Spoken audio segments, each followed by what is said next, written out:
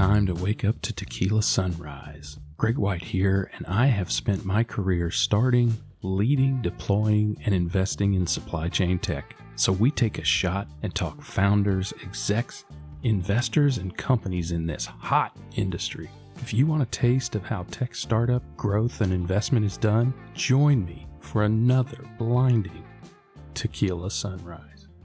A Tequila Sunrise classic re-release. Ben Gordon with Cambridge Capital. Enjoy and listen up. All right, let's bring in our guest, Ben Gordon, founder and managing partner of Cambridge Capital and founder of Ben Gordon Strategic Advisors, an investment banking firm. So let me tell you a little bit about Ben. He's dedicated his career to building successful supply chain and technology companies. I'd say he's done okay there. Advised over $1 billion worth of transportation and logistics transactions. He has been invested in several companies in the field, some of which we've mentioned on the show, Bring and Lift It. And there are some deals pending, which we are contractually bound not to talk about just yet. In 2010, Ben founded Cambridge Capital, a private equity firm in the transportation, logistics, and supply chain tech sector. And in 2002, prior to that, Ben founded BGSA, aforementioned. So get a load of the companies that Ben has worked with, consulting with at BGSA. DHL, UPS, Agility, Kuehne+Nagel, Nations Express, Raytrans, Dixie, Genco, my buddy Eric Wilhelm at Wilpack, and Echo. They've all trusted Ben to help grow strategies and acquisitions. I'm going to let Ben take the rest of the story from that point back in his history and tell it to you. Let's welcome Ben in. Ben, it's great to have you on Tequila Sunrise. Thanks for joining us. Thanks, Greg. Great to be with you and great to see you again. Likewise, it's always good spending time with you. So I want to figure out what you've been up to lately that you can share with us. You know, I've spent the last 6 months in one place here, and it's the longest that I think, even prior to college, I think it's really since high school, the longest I've been in one place. Is that right? So, you know what? But we're all living through this same disruption. The silver lining for me is that we've actually gotten 3 deals done in this COVID environment, and we've been able to discover that we can still find, invest in, and help great companies, particularly in logistics technology, notwithstanding this huge and disruptive COVID environment. And right. I think it's a testament to the fact that, you know, first of all, life goes on. Second of all, logistics technology companies are actually doing better than ever because the virus doesn't stop software, and goods and commerce still continues. And so right. Supply chain continues to play a vital role in helping to make it happen. So companies like Lift It and Bring and others continue to actually increase their growth amidst these challenging times. And I think that's been, amidst all the horrible losses of the last 6 months, that's been a silver lining for us. It has. You know, I've heard it said many different ways, but essentially this is supply chain's time. You know that we've made it, Ben, when we don't have to sit and explain. Now, in your family, it's different. But in my family, every time you sit down to a meal, you have to explain. Now, what is supply chain again? When you hear your parents understand it, consumers understand it, and even politicians understanding what supply chain is, you know that it's supply chain's time. Well, it's funny you say that. I remember 18 years ago when I was on a panel with Joey Carnes, the CEO of Bax Global, and somebody asked him, Joey, how do you explain what you do to your family? And he said, oh, I tell them import and export, and they think I'm a drug dealer. So we've come a long way in terms of recognition of what supply chain is. It's the right kind of recognition for sure. Yeah. No doubt. Well, all right. So I want to make sure our audience gets to know you a little bit. Then I would love to have you share your wisdom with them, a little bit about your journey. You know, we're always trying to inform investors and founders and executives of these supply chain tech companies and some casual and not so casual observers. Believe it or not, we've got a ton of listeners in our community who aren't in supply chain tech, but are somehow fascinated by it. I think they see the future coming like we do. It's a great opportunity for them to hear from you. I'm really excited for them to get your knowledge. But let's start way back in the beginning. Tell us a little bit about your upbringing, a little bit about childhood and youth, and Any kind of life shaping or changing moments that jump out at you? Yeah. Well, I had a couple of defining moments in my life. I mean, first of all, I grew up, middle class Philadelphia, suburbs of Philadelphia. I didn't grow up dreaming that I was going to be a supply chain investor. Thought I was going to be a baseball player. Thought I would be a pro athlete. And actually, I remember I was shooting baskets in a gym in Philadelphia, and Charles Barkley came by. Whoa. And as a kid, you look up to these sports heroes, and they are larger than life, but all the more so, in that context. When they're actually large. Yeah, exactly. He's 6'6" and 300, and I'm considerably less on both fronts. So I asked him, I said, Mr. Barkley, do you have any advice for me? And he looked at me, and I was this scrawny little 14-year-old kid. And he said, son, my advice to you is go to law school. He did really say that. You got advice from the round mound of rebound. That is truly impressive.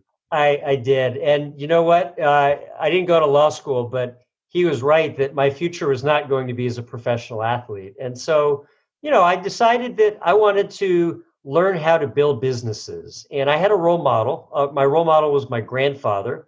My grandfather had started a truck leasing company in 1948, and his grandfather had started a horse and buggy business in 1903. I had 5 generations of this crazy transportation gene. And I went into strategy consulting. I worked at a Bain spinoff called CDI. I spent 3 years in Boston and Paris doing strategy consulting. I looked for opportunities in transportation because I thought maybe this would be my path, start as a generalist and then specialize. We worked with a company called Extra Trailer Leasing, great company. Warren Buffett ended up buying the business. Right. So trailer leasing company, and we developed a strategy, proposed a strategy for them to go into logistics. I remember we were talking with them about buying Hub Group or C.H. Robinson or others in the 3PL space. They didn't do any of those things because they sold to Berkshire Hathaway. And I remember thinking, you know what? It's fun to do the work and develop the strategy, but it's more fun to actually do it than to talk about it. And that's when I knew that I wanted to go do something entrepreneurial. And so while I was at Harvard Business School, I came up with this idea of using technology to help my grandfather's truck leasing business. So he had all these trucks that were going out full, coming back empty. Remember, this was 98. So I said, hey, there's this thing called the internet. You may not have heard about it, but I think it's going to make an impact. I might be wrong. And we could use the internet to broker the dead haul. So you're going out full, coming back empty, use the internet to match the freight with capacity. And I remember, in true business school geek style, I wrote this 80-page business plan and I showed it to my grandfather. And you can imagine I'm sitting face to face with my grandfather, he was a great entrepreneur, but not somebody that really wanted to sit through an 80-page business plan. And I get to page 3 and he stops me. And he says, I've heard enough. I said, well, what do you think? He said, Ben, I think it's a good plan, but I have a better plan. I said, well, what's your plan? He said, well, I'm selling my company. So I thought, well, hell, he's selling his company. That's only a few words. That doesn't take 80 pages. No, it doesn't take 80 pages, and it was not in my plan. But guess what? It wasn't my company. It didn't get to be my plan. So he sold his company. It's now part of Penske. And I figured if you believe in your idea, you ought to go for it. And so the defining moment for me was the decision to go ahead and start something.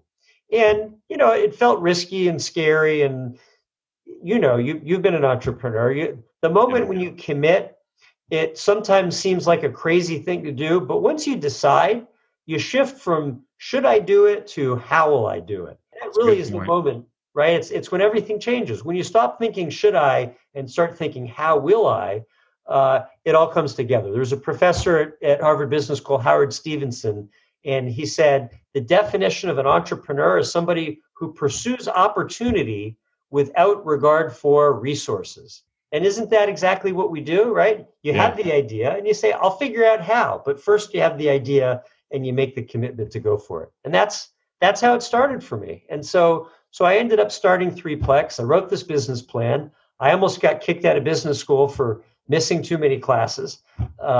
squeaked by. You and Fred Smith, right? Did you get an F on yours also? I didn't get an F.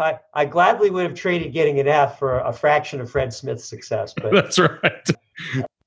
what happened for me was we had an idea. We got some traction. The idea was to use the internet to help automate how 3PLs operate. Today, you would call it a SaaS TMS.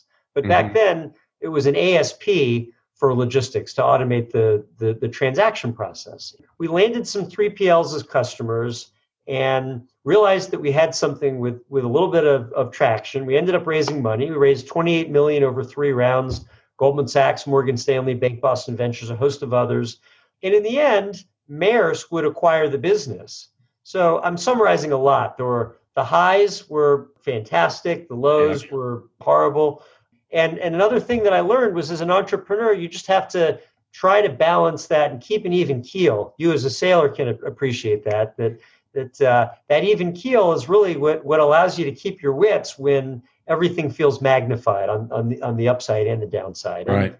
And so, a lot of lessons learned, but in the end, coming out of that, selling the business, and then being 29 and realizing that I had a next act and plenty of time to do it, that was pretty exciting. So that's really what sent me down this trajectory of logistics. It never ceases to fascinate me how many people did not plan to go into supply chain, mostly because when we were coming up, it hadn't yet even been named supply chain, or it wasn't universally called supply chain. Sometimes it's still not. Sometimes it was called transportation or logistics, or every single aspect, every segment of this, what we now call supply chain, had its own name. I used to joke when I was working at a supply chain tech back around that time as well. I used to joke with people, how many of you wanted to be an astronaut, right? How many of you wanted to be a race car driver? How many of you wanted to dreamed of being in supply chain? Same deal. Most people didn't even know what it was till they kind of fell backwards into it. And that transformation from fallback to intentional career is accelerating the progression of supply chain excellence with incredible rapidity, especially right now. And I think will well into the future. It's interesting to hear so many people that we talk to say that very thing. Didn't intend to get into supply chain. You at least came by it genetically somehow, right? From 1903 to 1998, that's a good history of at least understanding transportation, right? It's one of those things you probably talked about over the dinner table once or twice. Yeah, I'm probably missing a chromosome or two, but that's right. It might have cost you more brain cells than college did. Yeah. Since you're a Philly guy, I got to ask this question. Do you have any particular fandoms or anything like that since you're a Philly kid? Well, I'll tell you, in 1980, when the Phillies won the World Series and I was 7 years old, it was amazing. But you're spoiled as a kid. You don't know what to compare it to, right? So in some respects, you appreciate the successes more when you've had these long streaks of failure, right? So I moved to Boston in 95 for my first job. And the Boston sports fans are fantastic, partly because given the curse and the 86-year drought from 1918 to 2004, when the Red Sox would finally win, the Red Sox fans appreciated success. I hope I am not becoming one of those old guys that says, in my day, ...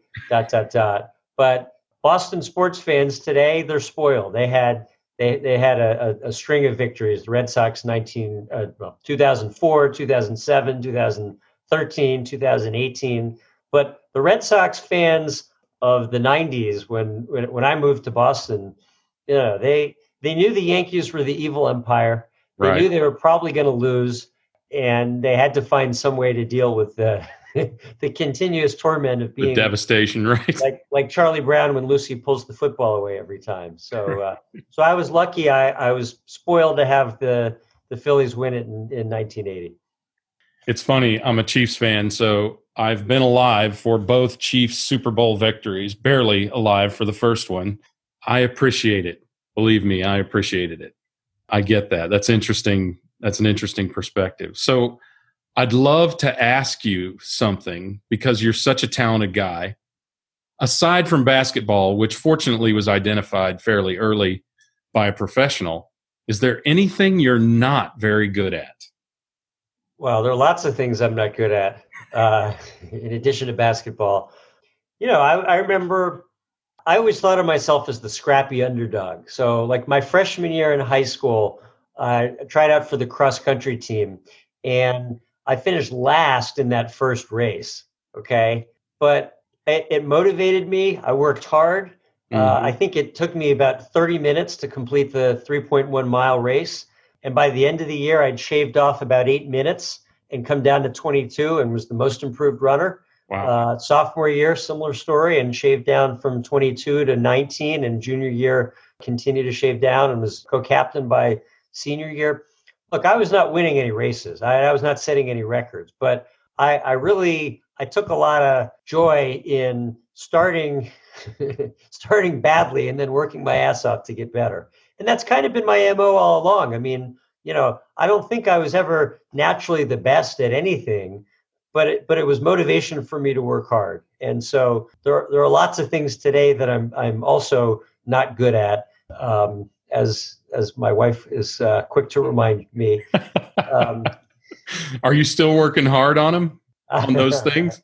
She doesn't think I am, but I think I am. Yeah, that's good. Look, I think being a better listener, pausing, not jumping in to think you have the answer. I mean, this is sort of the entrepreneur's double-edged sword, right? You start a business because you think you can do something better than other people, but you succeed when you realize that you don't have all the answers, right? So, like the mistakes I made with my first bit with Threeplex, they were largely mistakes where I thought I could do it all myself, and I couldn't, and I was wrong, and I made judgment errors, and I made strategic errors and execution errors and people management errors, and I thought I knew everything, and it probably made me an asshole.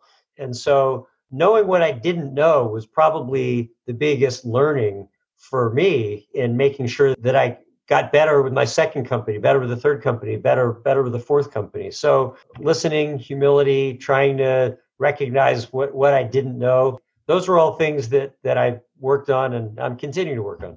Would you say that lack of fear to start and ability to recognize when you've screwed up and learn from it, or keep trying to just keep getting better, would you say that's your greatest strength, or is there something else?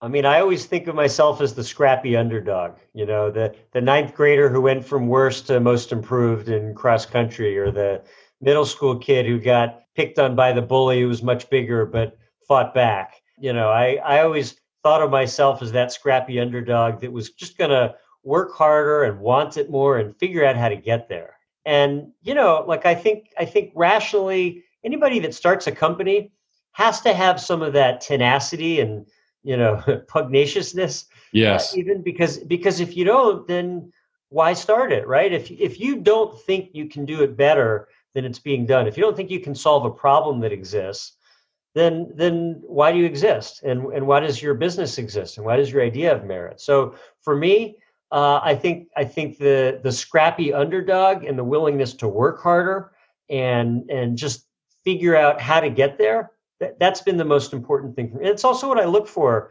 today as an investor when I back entrepreneurs. I look for entrepreneurs who are willing to acknowledge that they don't have the answers, but are also committed to fighting and clawing and doing whatever it takes to figure out how to get the answer and get to the other side. I think that scrappiness is really crucial. You forced me to ask a question that I was not planning on asking, but I'll tell you the backstory about this afterwards. I feel compelled to ask you this, and it's probably unfair. It's kind of a introspective question, so if you need a second, do it. My sense is you probably know deep in your soul, or maybe off the top of your head, do you love to win or do you hate to lose? It's a great question. I think the obvious answer is both, but you got to pick one, Ben. Come on, man. If I had to pick one, I hate to lose. I would have guessed that. And, whether it's in sports or business or anything else, yeah, when my back's against the wall, that's usually when I found that I've been able to discover resources that I didn't know that I had. And I think anybody that doesn't hate losing, I don't know what that's like. I mean, right. I can't even imagine myself. I get it. So I learned that question from an athletic coach. One of my daughters was a college swimmer, and her club coach when she was still in high school said, "I can ask one question and tell you which of my swimmers are going to be the greats and which are going to be the good. Because they're all very talented athletes." And he said, I asked them this one question.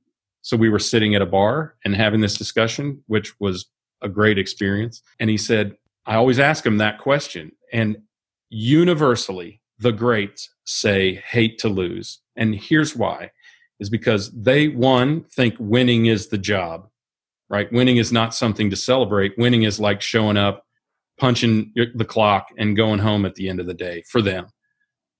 The mindset that hate to lose gives you is that drive, that seeing yourself as the underdog, that pugnaciousness, that trying to prove everybody wrong, that doing everything you can to train to better yourself so that you eliminate any possibility that you're going to lose. And when you eliminate any possibility that you're going to lose, you do your job, you win. I just thought that was a really great insight and a great introspect. And I've used that to evaluate particularly salespeople over time. 100% correct. Interesting. Every single time. So at least for me.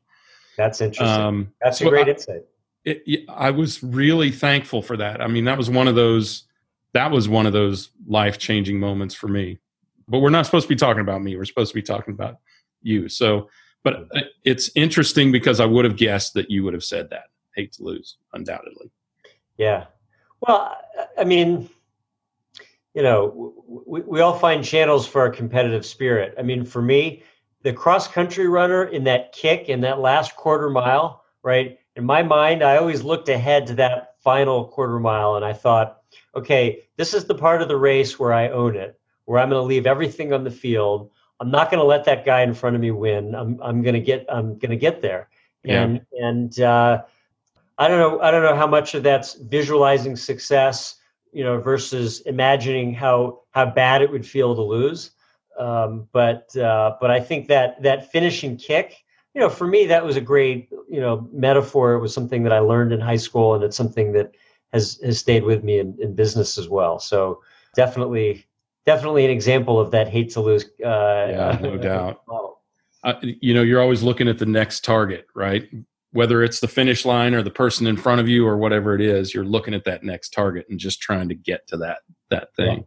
Yeah. Really philosophically, have you ever had something or someone that held such a power over you, whether it was real power or just perceived power, that you felt like you might not be able to get over it? And if you did get over it, how? Oh, sure. Well, middle school. I remember, Greg, in sixth grade in middle school, it was Halloween, and I was on the bus. And remember, I was the scrawny little kid that Charles Barkley would later mock to be a lawyer. And I had a bag of Halloween candy. And there was a kid sitting behind me who is much bigger than me, a year older. In my memory, you know, the guy was on steroids in the seventh grade. Yes. And you know, and he was a thug. I mean, he was a gang leader in this you know school. It was a you know public school in Philly, and the kid grabbed me and said, and this is your show, so I assume I can just quote. Say whatever you said. He said, "Give me your fucking candy, kid." And in so what grade was this? Well, oh wait, it was Philly. What am I saying? Yeah, Philly, exactly. They wouldn't do this in Kansas, Greg. Yeah, so you might be amazed. I said no, and I don't appreciate you talking to me that way. So he takes my head and he bounces it off the window of the bus and says, "I said, give me your fucking candy." So I don't really know what came over me, but I said to him, "Hey, Bobby, why don't you do that again and let's see what happens?" Okay. Guess what? He did it again. So I got up, and you know, I was a small, scrawny kid, but the element of surprise is a great thing. And I just popped him, right? I hit him twice, you know, once in each eye, and he went down. Now, unfortunately, he came back up, and I blocked him as best I could, and eventually, other kids, pulled us apart. But I stood up to that bully in sixth grade, and I felt pretty good about that. Yeah. But school the next Monday, and Bobby's got marks around his eyes, and he says, "Oh yeah, that kid Benji poked my eyes." Well, it didn't look like pokes; it looked like rings around. You could his see eyes. the knuckle marks, couldn't you? Yeah, but this thug and his little gang chased me around the school, sixth grade, seventh grade. It was 2 years of constantly being afraid that I'd make a turn around the hallway, and there would be the bully with a couple of his gang members, and there were a couple of times when I was in, I think, 5 or 6 fights, sixth, seventh grade after that. Mm-hmm. Wasn't a great time, wasn't a lot of fun. And I remember being a scared kid. Being bullied isn't fun, and being afraid of physical violence isn't fun. But you know what? I got through it, and I felt stronger and tougher. And also, they finally pulled me out of that school and put me in another school in 8th grade, and that helped. And I guess it helped me with cross country running. So there's a silver lining. But for me, those were 2 bad years. But what was great about it was I ended up feeling a sense of strength. I felt good about having stood up for myself. I felt good about learning how to protect myself, and I felt good about feeling like I wasn't a victim, but someone that could try to take control of my own destiny. And look, it's not like that for everybody. It's certainly not like that for lots of other kids. And I could have made a couple of wrong turns, and things could have been a lot worse. But you know what? It feels good to stand up for yourself, and it feels good to know that there's a way to change what's around you. Yeah, that's a really good point. I mean, there's an old saying, there are people who are changed by their environment and people who change their environment. Even if it didn't fix everything, I mean, it at least made you feel better about it. You did get a couple of good pokes in, so congrats for that. And I mean that. I mean, you can't let somebody lord over you like that. That's fantastic. All right, let's fast forward a little bit. So I want to understand a little bit more about Cambridge and BGSA. And of course, you told the threeplex story, but tell us a little bit about how BGSA and Cambridge, how they came about, and then how they play today in the supply chain tech ecosystem. Because it's rare, I think, that somebody has an investment bank and an investment firm, but the bank was first. Is that correct? That's right. Yeah. That's right. Yeah, it really began with a basic idea. The basic idea was I had a lot of logistics companies coming to me when I was running threeplex, and they were all interested in the software, but they were usually more interested in something else. They were interested in figuring out what's happening in my industry. Where's my business going? This clash between technology and services, this disruption, what does it mean? How's my world changing? And what do I do going forward? Those were the questions that people really wanted, far more so than should I buy your software or one of the other transportation technology offerings. And so I thought, as an entrepreneur, what are you supposed to do? You're supposed to listen to your customer. Okay, well, the right thing for me to do is meet the perceived need, which is to help CEOs of logistics companies to build and grow by anticipating changes on the technology side and on the consolidation side. And so really that led me to decide I wanted to build an investment bank that would help CEOs of logistics companies and that would be different from the other banks. Remember, I'm the scrappy underdog, right? What do I want to do that's different from what those giants, Goldman Sachs, Morgan Stanley, the big banks, great, smart, lots of resources. But we have something that we don't think those other firms have, which is an understanding from the bottom up of what's happening in supply chain. So really, the premise back then was let's give CEOs of logistics companies the insight that they're not going to get somewhere else about what's really happening in the sector. And so I went to some of the 3PLs that I'd gotten to know as I was building threeplex. People like Sid Brown, who was building NFI, Herb Shear, who was building Genco, Louis DeJoy, who was building New Breed. These were three examples of fantastic entrepreneurs who were building what would ultimately become major multi-hundred or multi-billion-dollar businesses, but at the time were very small. And I had the privilege of getting to work with those and others as clients. And that involved helping them with strategy and then working with them on acquisitions, buy side and sell side. And so we did a string of deals, working with NFI. NFI was really our first client. And it was fantastic getting to work with Sid Brown. That was a $100 million trucking company when I first met Sid Brown. And today it's a $2.5 billion business. By the way, our firm, BGSA, just helped NFI. Right, by CAI, right? Exactly. We helped them buy CAI Logistics. It was the largest non-asset logistics acquisition in their history. And so, that's a 20-year plus relationship. And I'm proud of the fact that we've been able to build close relationships with great companies and great CEOs like NFI and Sid Brown and Herb Shear and Genco and Louis DeJoy and New Breed, because those entrepreneurs in turn built great businesses. And, we played a small role in support of their accomplishments and, in turn, a small role in the evolution of this industry as technologies become more important, as consolidation has become more important, and as convergence of different logistics services become more important. And so BGSA really played a role in all those areas for the 50 plus deals that BGSA has worked on over that time frame. And so that was the simple focus of the business.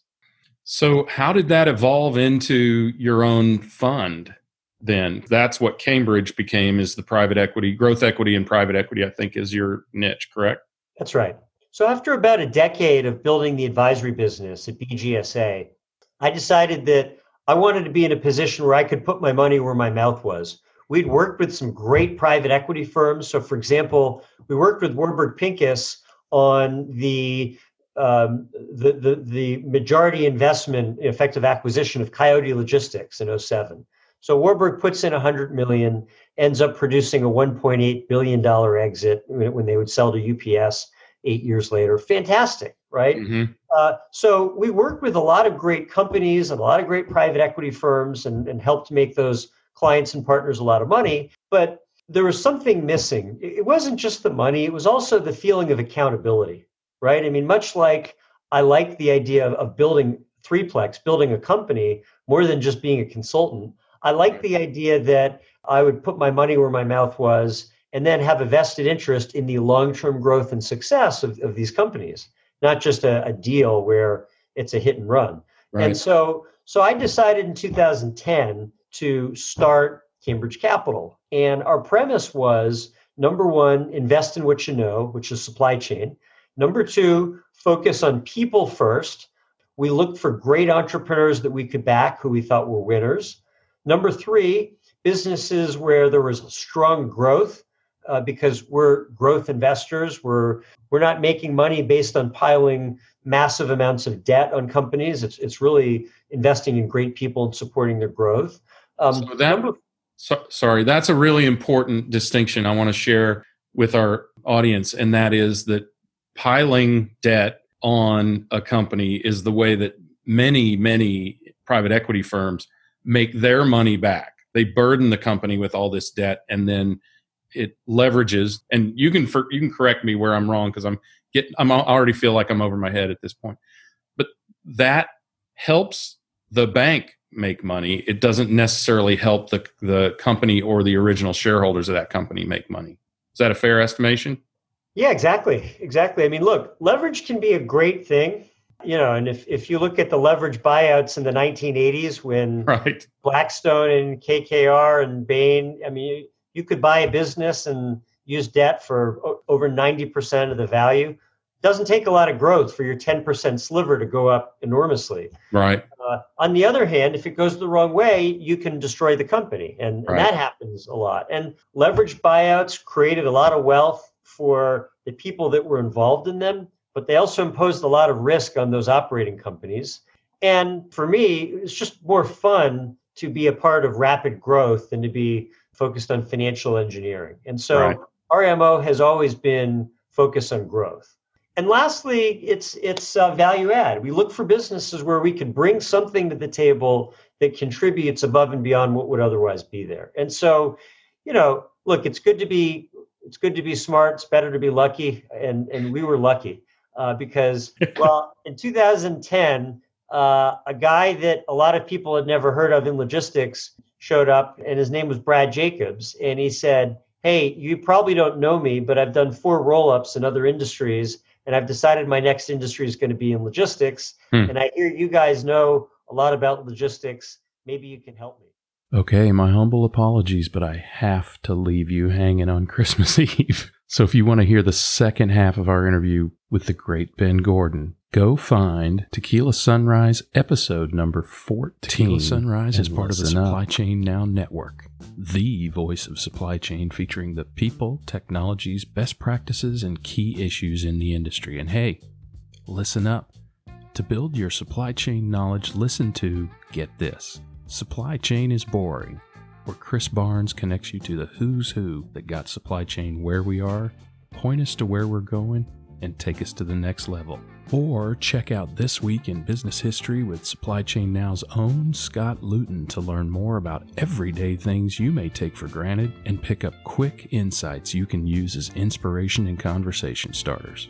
Our Logistics with Purpose series puts a spotlight on inspiring and successful organizations that give first, give forward as their business model. If you're interested in transportation, freight, and logistics, have a listen to the Logistics and Beyond series with the Adapt and Thrive Mindset Sherpa, Jamin Alvidrez, and also check out Tech Talk, hosted by industry vet and Atlanta's own Corinne Bursa, Supply Chain Pro to Know of 2020, where Corinne discusses the people, processes, and technology of digital supply chain. For sponsorship information on Tequila Sunrise or any Supply Chain Now show, DM me on Twitter or Instagram at Gregory S. White or email me at greg@supplychainnow.com. Thanks again for spending your time with me, and remember, acknowledge reality, but never be bound by it.